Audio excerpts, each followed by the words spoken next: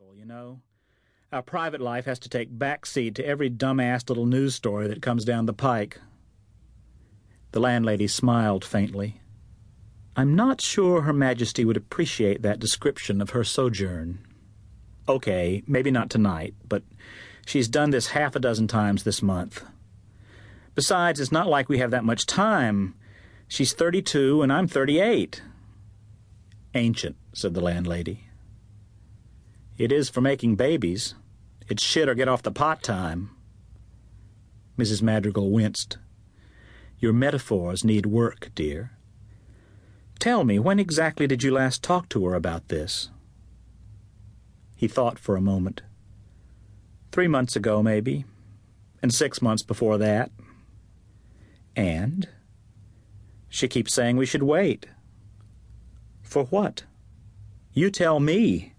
For her to become an anchor, maybe? She doesn't want to. That's the bottom line. He remembered the time and reached for the remote control. At the slightest touch of his finger, Marianne's face appeared on the screen, only slightly larger than life. She was standing in an alleyway behind Trader Vic's, smiling incongruously in a deep blue sea of cops. My goodness, beamed Mrs. Madrigal. Doesn't she look just splendid? He smiled at the set for a few proud moments, then turned back to his landlady. Tell me the truth, he said. All right. Does she look like a woman who wants to have a baby? Mrs. Madrigal's forehead wrinkled. Well, she began, tapping a forefinger against her lips. That hat is deceptive. When Marianne got home at midnight, she noticed that Michael's lights were still on. For some reason, that worried her, activating an instinct that might roughly be described as maternal. She hesitated on the second-floor landing, then rapped on his door. He appeared moments later, looking rumpled and a little discombobulated. I just thought I'd stop by and say hi. He regarded her for a moment, then leaned forward and pecked her on the lips. Hi. Are you okay? He made a little circle in the air with his forefinger, giving her a rueful smile. Me too, she said. It's the rain, I guess. I guess. It had never been the rain, and they both knew it. The rain was just easier to talk about. So, how about some cocoa, media star? She sat at his kitchen table while he made it. Still pinned to the refrigerator door by a magnetized seashell was the snapshot she had taken of John and Michael in Half Moon Bay.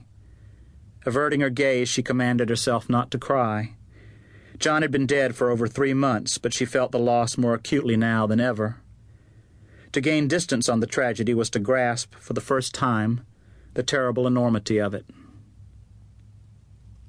While they sipped their cocoa, she told Michael about her rebellious crew and the rude police, about the few brief moments she had actually laid eyes on the Queen.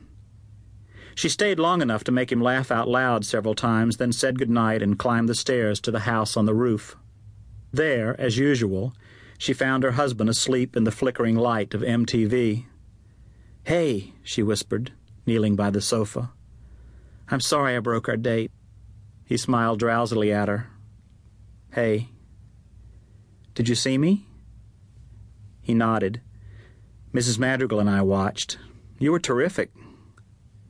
You're not just saying that? He raised himself slightly on his elbows and rubbed his eyes again. I'm never just saying that. He reached out and pulled her onto the sofa next to him. I almost lost my job today, he said after a moment of silence. What? It's okay. I didn't. I smoothed things out. What happened? Oh, I punched out this guy. Brian? She tried not to sound too judgmental, but this had happened before. It's okay. It wasn't a customer or anything. It was just that new waiter, Jerry, the one with the Jordache look. Oh, yeah. Anyway, he shot off his mouth all day about one goddamn thing or another. Then he saw me eat a French fry off a plate that had just been bussed, and he said, Shit, man, you've played hell now. I asked him what he meant by that, and he said, That was a faggot's plate, dumbass. Your days